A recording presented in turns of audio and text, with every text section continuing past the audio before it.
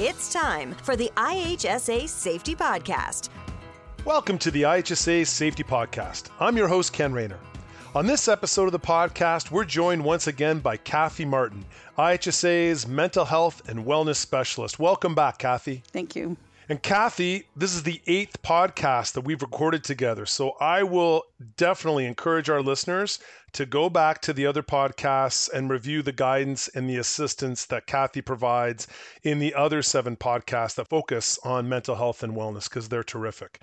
And as Kathy has taught me in the past, it's very appropriate to provide notice to our listeners that we may be discussing some topics today that could prove challenging or difficult to some of our listeners. So be mindful as we're going to discuss trauma management. And as I understand, one of the characteristics of traumatic events is that they occur suddenly, often without any warning. So Kathy's guidance today, we certainly hope, will provide our listeners an overview of how an employer who is prepared to manage and respond to traumatic incidents can provide support to those affected employees. And we know that many of our members have already established emergency plans to deal with physical health and safety of their workers. Our opportunity today is to better understand how to provide emotional and psychological support when an emergency occurs. And I came across a great quote, in preparation for this podcast, which was, "The only thing tougher than planning for a disaster is explaining why you didn't." And you know what, Kathy? I certainly hope that for our listeners that are listening to this podcast, they're going to get some information out of this that will help them prepare in the event a disaster or something traumatic occurs. So why don't we get into it, Kathy? What exactly is trauma management, and why is it an important topic for us to discuss today? Well, first, Ken, I'd just like to thank you. That was a great quote. It's true. We really must get prepared. And yes, as you said, I'm hoping that this podcast will help our listeners. I have a few things to consider. So thanks for the first question. A couple key things that first you really need to consider. And I think when referring to trauma management, what we're really talking about is often just a slice of what should be included in your emergency response plan. So you already mentioned that many of us have those emergency response plans for the physical aspects of work. We really just need to embed this into what we already have. It's not an extra plan on the side. This should be embedded, but it's often missed. So we're going to just have a conversation today on what you need to consider. So really what we're talking about is how to respond to a traumatic event, which, by the way, is an event that occurs, with unusually strong reactions and has the potential to overwhelm someone's normal coping mechanism. So we're not talking about just everyday events. We're talking about traumatic events, those things that really often overwhelm many of us. And it's pretty easy, if you're thinking about a small business, to be intensely focused on the management of the critical event, right? The event that might have just happened or that emergency situation. And rightly so. There's often a lot of factors at play when you're managing a work crisis. And if you're a small business owner, you could be responsible for everything like talking to the media, working alongside the police or the fire, contacting, even workers' emergency contacts. And your focus usually is on what I would call business recovery. What we're going to talk about today, I like to think of trauma management really as people recovery. So you've got your business recovery, but this is about people recovery. Even if no one was injured, we can assume that there was no trauma happening for those exposed to that critical event or that emergency situation. So depending on the severity and the level of exposure, and of course, lots of other things like the personal history of the individual and their coping abilities, trauma can be problematic long-term for some. But really in the short term, if a traumatic event has happened, it usually is impacting most of us, if not all of us, in the short term. So it's really good for employers to also know what that looks like. Trauma, as you know, can happen, and typically that event is shocking or scary or, might be a dangerous experience. And this can also affect someone emotionally, not just emotionally, but physically as well. So even understanding what some of those physical shock reactions might look like is really important. So if you don't mind, Ken, I'd like to share a personal story. I love your personal stories, Kathy. I know you do. So I put this one in just for you, Ken, and hopefully our listeners will get something out of it as well. But I was impacted by a couple traumatic experiences. Like as many of us, we have trauma that happens in our life. But, for the listener, don't worry, I'll keep it to the basics and not really go into the gory details of the events here. But, if CPR stories are triggering for you, just be mindful these will be two CPR stories. So, years ago, I worked for a really large downtown Toronto hospital. And one morning, I was having a one-to-one meeting with my manager in her office. And we both worked, by the way, in HR department. And she told me she had a minor accident that morning while jogging with her dog. And she tripped and she fell over a curb. Now, she was telling me this because she was a bit sore and she was also distracted and having difficulty focusing on her meeting agenda. About 5 minutes after she told me this, she looked obviously in distress to me. And then she told me she thought she was possibly going to faint. So, what you do when you think somebody's going to faint and you run to get some help. And that's what I did. I ran quickly to her desk. And fortunately, working in a hospital, I was able to call a Code Blue to get some assistance.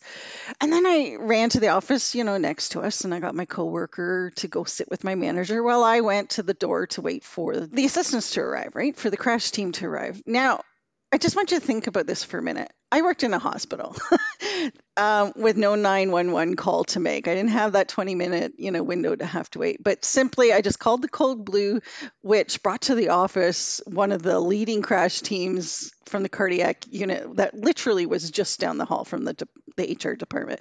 We were on the same floor, same hallway. So this crash team got to the room in, I swear, it was probably 90 seconds. It was so fast and overwhelming.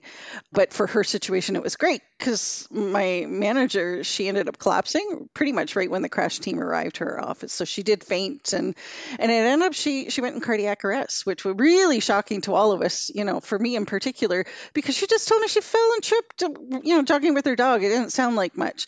And to then have her collapse and them doing CPR on her was kind of jarring for me. But long story short, it really wasn't a big deal for the crash team, obviously. This is what they do daily, right? All day long. But for me and those in the HR department, it certainly was a little more traumatic.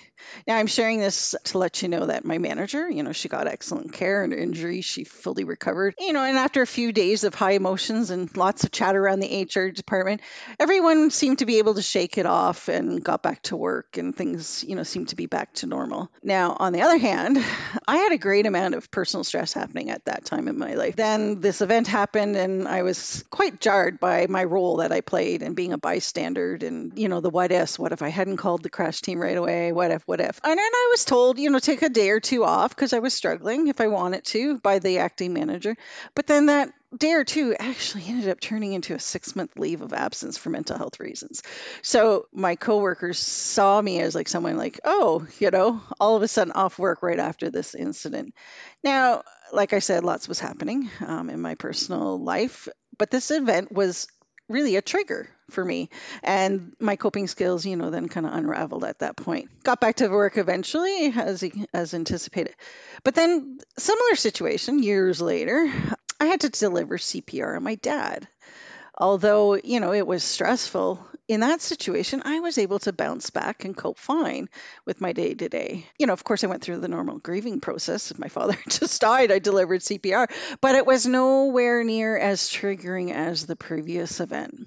So, as you can see, these were two very different reactions to two traumas. The one that you would think would trigger a stronger stress reaction would be my father's death. However, this was way less triggering than my manager's. It was really simply more about the state of my well-being prior to that played a role. But for others, it could be past traumas maybe that triggered it, right? Maybe they had witnessed CPR prior. For me, that was not the case. It was just really I was already kind of struggling, and this was sort of the tipping point. The thing is, we don't really know what will trigger that strong stress reaction and what will take people longer to recover and bounce back. And this is why it's important really for managers and supervisors and, of course, small business owners to really understand the nature of trauma exposure and also have a plan to address it when it happens. So, yeah, I think that's just what I'd like to leave with that. Wow, Kathy. So thanks very much for sharing those two personal stories. And thanks for illustrating how you can't just, draw a straight line between something that dramatic that happens and say, well, this is the type of reaction that we expect from a worker or an employee or someone else. Like you just don't know. You don't know, as you said, in terms of, the relationship that person has. That doesn't necessarily constitute the reaction. It could be all the other things that are going on in their life that you're not aware of, right? That's going to cause them to not be able to cope as well with that particular traumatic event that happens. So, wow, that's Kathy. Those were two really important stories to share, and thank you very much for sharing such personal stories for the benefit of our listeners. And I can better appreciate why an employer or supervisor who has some knowledge and understanding of trauma management will be much better prepared to support the needs of their workers should such an incident occur within the workplace or outside it, because it can happen just like that. And again, it can happen where someone that's been exercising and goes out and is jogging with their dog and has a fall that doesn't seem to amount to much, all of a sudden now you're dealing with a traumatic, unexpected incident in the workplace. So, Kathy, what else can we sort of some other knowledge in terms of trauma management that we need to discuss? Well, most companies, big or small, usually have given some thought on how they'll handle emergencies, as we talked. But understanding how to respond, as we've been talking, to trauma when it strikes is really important to have that knowledge and to have in place ahead of time. So, like as I said, you can appreciate. And as you mentioned, it can just sneak up on you, right? So knowing what to do beforehand is what we're really trying to drive home here today. So we often think of traumatic events like a fire. I worked for a bank, so traumatic events, we thought about robberies a lot. Or you might think of in the construction industry like as a fatal accident, right? Somebody fell from heights. But trauma can come from many forms, both from our personal and our working lives. It's not just, bomb threats and terrorist attacks, right? And, as my story illustrated, trauma exposure can have a significant impact on some individuals, and we just never know who that person will be. So we typically think it'll be those closest. In my case, my manager would be having this stress reaction, or perhaps the crash team. But really, it was myself as that bystander that was likely, in this case, the most impacted, right? So I think we need to really also look at the level of exposure, who's been exposed, not just limited to those immediately impacted, right? Like the one that did the CPR or the one who was injured or had the incident happen to them. We need to look at those bystanders in particular. Now, regardless if you're a small or large employer, trauma management really can be kept simple. I'm not asking people to create this elaborate plan here, but what's most important, and I hope the key message is that it's not forgotten. So when you're doing your emergency plan review, because typically they're reviewed every so many years, consider your trauma management or that people recovery piece. Make sure that it's not been forgotten. All right, Kathy, you mentioned having an emergency plan. And we know the Ontario Construction Projects Regulation require the instructor to establish written procedures to be followed in the event of an emergency for every project. And that means that planning for emergencies must begin before any work starts. So on IHSA's website, we do provide direction on developing an emergency plan and recommend addressing the topic of debriefing and post-traumatic stress procedure. Now that sounds a lot like your people recovery plan to me. So maybe we can get into a little bit more about that people recovery plan, because I'm just envisioning for the majority maybe of our membership who have got an emergency plan in place, maybe not all the puzzle pieces are now in that puzzle. Maybe there's a few gaps and holes there, and that gap and hole might be the people recovery plan, because I'm going to anticipate that although we've really prepared well for physical health and safety, mental, emotional, psychological, still lots of opportunity to improve upon that. Yeah, well, thanks, Ken. Yeah, really when you're developing an emergency plan or a crisis plan, whatever you want to call it, typically there's different models out there, but there are 4 basic phases in developing a crisis management plan. And what I want the listeners to do is sort of think about how you might approach people recovery or trauma management within these 4 phases. This is really what needs to get done when you're developing a plan. So the 4 phases of crisis management simply are prevention. Number 2 is preparedness. Number 3 is developing your response or your incident management, how you're going to manage that incident. And of course, recovery. So, how you might think about trauma from a prevention standpoint? Like some people say, well, how can I prevent trauma from happening? IHSA would say, well, it's really all about health and safety, right? It's all about safety and accident prevention in the workplace. And I don't really want to go into too much here. I trust IHSA's other podcasts and resources are supporting you in that effort. There's lots we can do to prevent, having trauma in the workplace. But when trauma does occur, we want to be prepared. And so we're really looking at those other three areas: preparedness, response, and recovery. So now I'll give you a few activities businesses can consider in order to be more prepared. The first is education and training, both for yourself, if you're a small business owner who manages people, or for your frontline supervisors and managers, of course, on what to expect after a traumatic event and how to support someone.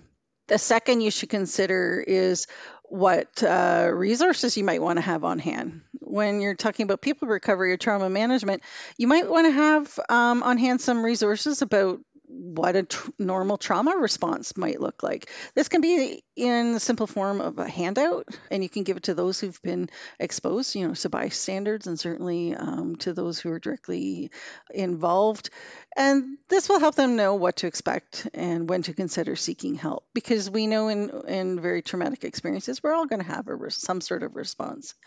Now, the third is your procedures and policies that help outline who does what and when. Your emergency plans likely have that. Do you have an emergency response team, right?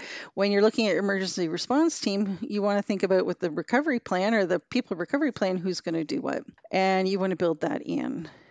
Lastly, it's simple to get prepared by just writing it down. We need to review this. So this needs to be more than, I think, Ken, you just mentioned in, one or two words, right? In your emergency plan, you want to spell that out. What does that actually look like? So make sure that you're doing that in your emergency plan. And if you want to hold it separately, say refer to the people recovery plan, that's fine too, depending on the size of your organization. So this is a really good learning opportunity for business owners, just take some time to develop out a plan. In a small business, this might be, you yourself as the owner or senior managers, or maybe you have a health and safety rep. This is a great exercise for them to take on. Regardless of the size, it forces businesses, like I said, to think more concretely about the steps they want to take.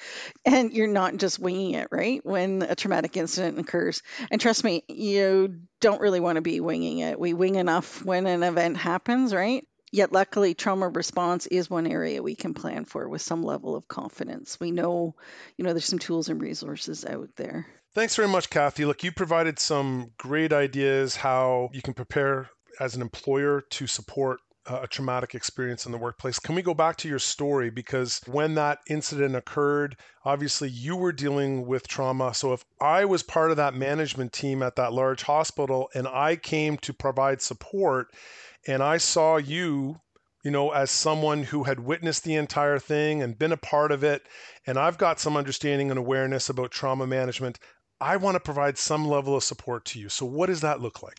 It's a great question.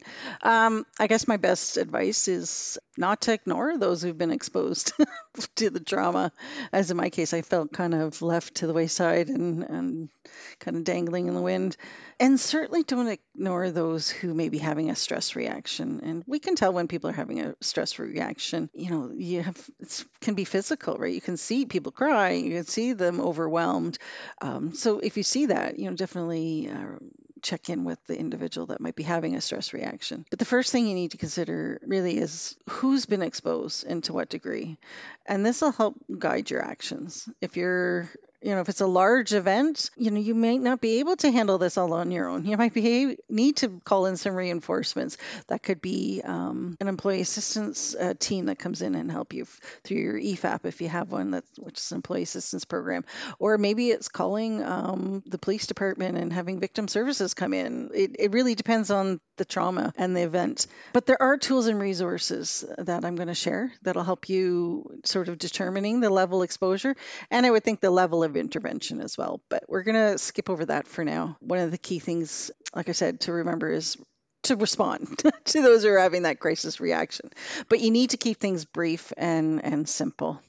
After a crisis or traumatic event, it's common and quite normal for people to experience these emotional aftershocks or stress reactions.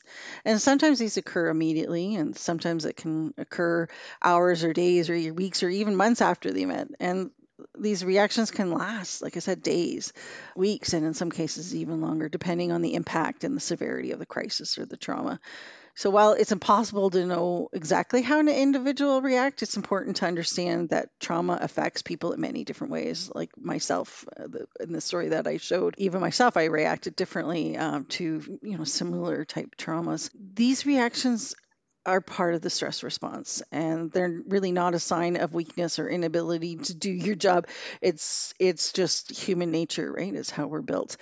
So, although I've been trained, in crisis response, I'm by no expert really in it. So, I would strongly encourage those listening to the podcast who want to learn more information on how to, sort of do a formal intervention, or if there's a large crisis response needed, to go to the International Critical Incident Stress Foundation, or ICISF, and for more information. And I'll make sure that the link is provided in the resources for this episode. But the website for those listeners is icisf.org. Lots of great resources and tools for employers on actually managing the response when the event is occurring and shortly after. And what ICISF states is that people, in a traumatic event, they respond to simple, not complex issues during a crisis. So interventions really need to be kept simple. Not just simple, but keep interactions short. So those short contacts can be like a few minutes, up to a maximum of an hour. You don't want to sit down with somebody and go over and over for how they're feeling, but give them some space to talk. And these interactions typically, you might have like 3 to 5 contacts to complete sort of that intervention. So in my case, just to kind of give a concrete example, what 3 to 5 contacts might look like is, checking in with me that day. How are you doing? Are you coping okay? You look like you're distressed. Do you need something from me, right? Do you need time off? Keep it short. And I might say, yeah, I need to get the heck out of here, right? And go home and just be with my kids and decompress. So that might be one. And then, 2 might be, Kathy's called in sick the last couple of days. Let's, call and check in on. So yeah, it was a pretty stressful event. How are you doing? Sounds like you're still struggling. And then maybe it's a 20-minute conversation about how I'm reacting, those aftershocks, what I'm experiencing. And maybe it's a discussion. Well, it sounds like you need a little more time off. And then, as you can see, it progresses until the person, seems to be back and on their feet. So it's not just a one and done. This isn't just about here's a sheet at the time and this is what you can expect and no follow up. You need to have some sort of follow up. But a crisis reaction demands rapid intervention because people can go into shock, right? Depending on the crisis. So you don't want to ignore it. You want to get in there and have a conversation, make sure the person's doing okay, because delays can cause more pain and more complications, like in my case, being left with lots of questions and things going on. Also, they state like when possible, the crisis intervener, which would be yourself or maybe a manager, supervisor, they really are working to set up expectations of a reasonable outcome. So when you are talking and you're kind of engaging in those conversations, you want to instill some hope, right? That this is going to get better, that we're going to have some positive outcomes here. This is going to subside and it's normal to be overwhelmed and you're going to get through this. And so that means you need to also employ people who kind of have those skills, right? And who've maybe been trained on how to do this so that they can instill that hope and calm, because not everyone has that ability at the time of the crisis to instill that. So that's where training is really important. And also, like I said, when you're asked to manage emotionally charged situations, it's also critical to be looking out for those who are doing the responding on your behalf of your company. So let's not forget our interveners, our managers, our supervisors who are there trying to support their team. It's good to check in with them too. Boy, that was stressful. You dealt with a lot today. How are you doing? And I think that's a really important key piece. Yeah, some great advice, Kathy. So that's dealing with, let's say, an incident that occurs in the workplace. Now, as again, the question I asked you was, it was based on me being somewhat involved, if I'm, if I was that manager or another member of management in the large hospital and I'm arriving, I may not have seen it occur, but now I've got some context, and I'm sort of being able to witness what's going on, and so I think I've got some perspective and being able to maybe provide some assistance, and hopefully I've got some training and awareness on how to do that. But what happens when the traumatic event happens outside of the workplace where there's no context? All you know is somebody's coming in, and maybe you're hearing a story about something that's occurred, and or maybe you're just noticing that person is just not acting in the normal behavior that they are, you're usually accustomed to, and you can see something's really wrong. How do you, as an employer, provide support to that employee when the traumatic event has happened outside of the workplace and now they're returning to the workplace? Yeah, no, it's again, a really important area because we know trauma is happening all around us, and often it is in our personal lives. So, good news, we can actually adopt some of the principles from ICISF, International Critical Incident Stress Foundation. They have some things we can consider when planning sort of those post-incident needs of workers, so which can be applied to those who've been traumatized in their personal lives as well. It's either or, right? You just know a trauma has occurred.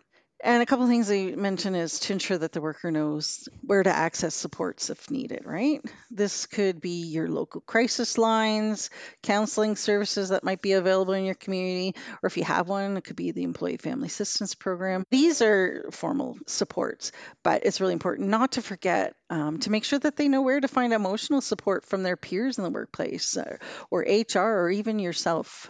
Social support is really important. And also ensure that they understand that they have also access to accommodation return to work process, especially if they're finding it hard to remain able to function in their main duties at work. Yeah, you need to underscore that this would need sort of that medical support as well. You would need to get off to your doctor, but that's available to them. And remember, regardless of the size of the company, you are required to offer reasonable accommodation to undue hardship to workers who are experiencing a disabling mental health condition. And this could happen during those stress reactions after a trauma, so it's really important to make sure that they are aware that is available to them. And I guess a couple of other things is, do you have someone who is going to go check in on the individual or do those follow-ups? Often, at the day of, everybody's great to support each other, and then it sort of drops. So if this was a workplace incident, anyone who was exposed to the trauma, are they being followed up on? And more importantly, do they know what to look for in themselves, right? Remember, we talked about getting prepared by doing some training on what to look for and what to notice after a traumatic experience, or how to recognize when someone's struggling with their mental well-being. Well, we can also teach that to our workers beforehand as well.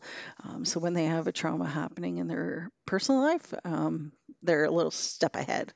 So that's often why we talk about workplace mental health and doing mental health training on what to do when someone's struggling. And we can talk about trauma when we're doing that as well. So Ken, another important thing in my experience is really to understand that sort of insidious nature of trauma. Help the worker to understand or remind them about that concept of the emotional aftershock.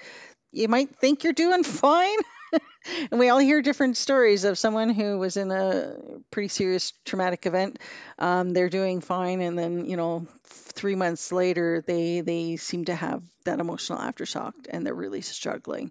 So, helping workers when you're doing that training to understand that concept, I think, is really important as well. Okay, so Kathy, when the crisis is over, you've got someone, let's say that as a physical crisis has occurred, an incident's occurred, someone breaks their arm, and you're going to see them recover, right? You're going to see them as the recovery goes on, the cast is going to come off, or the brace they're wearing, and you're going to see them being able to use their arm in the same way as they're using their other arm, and they're returning to full health.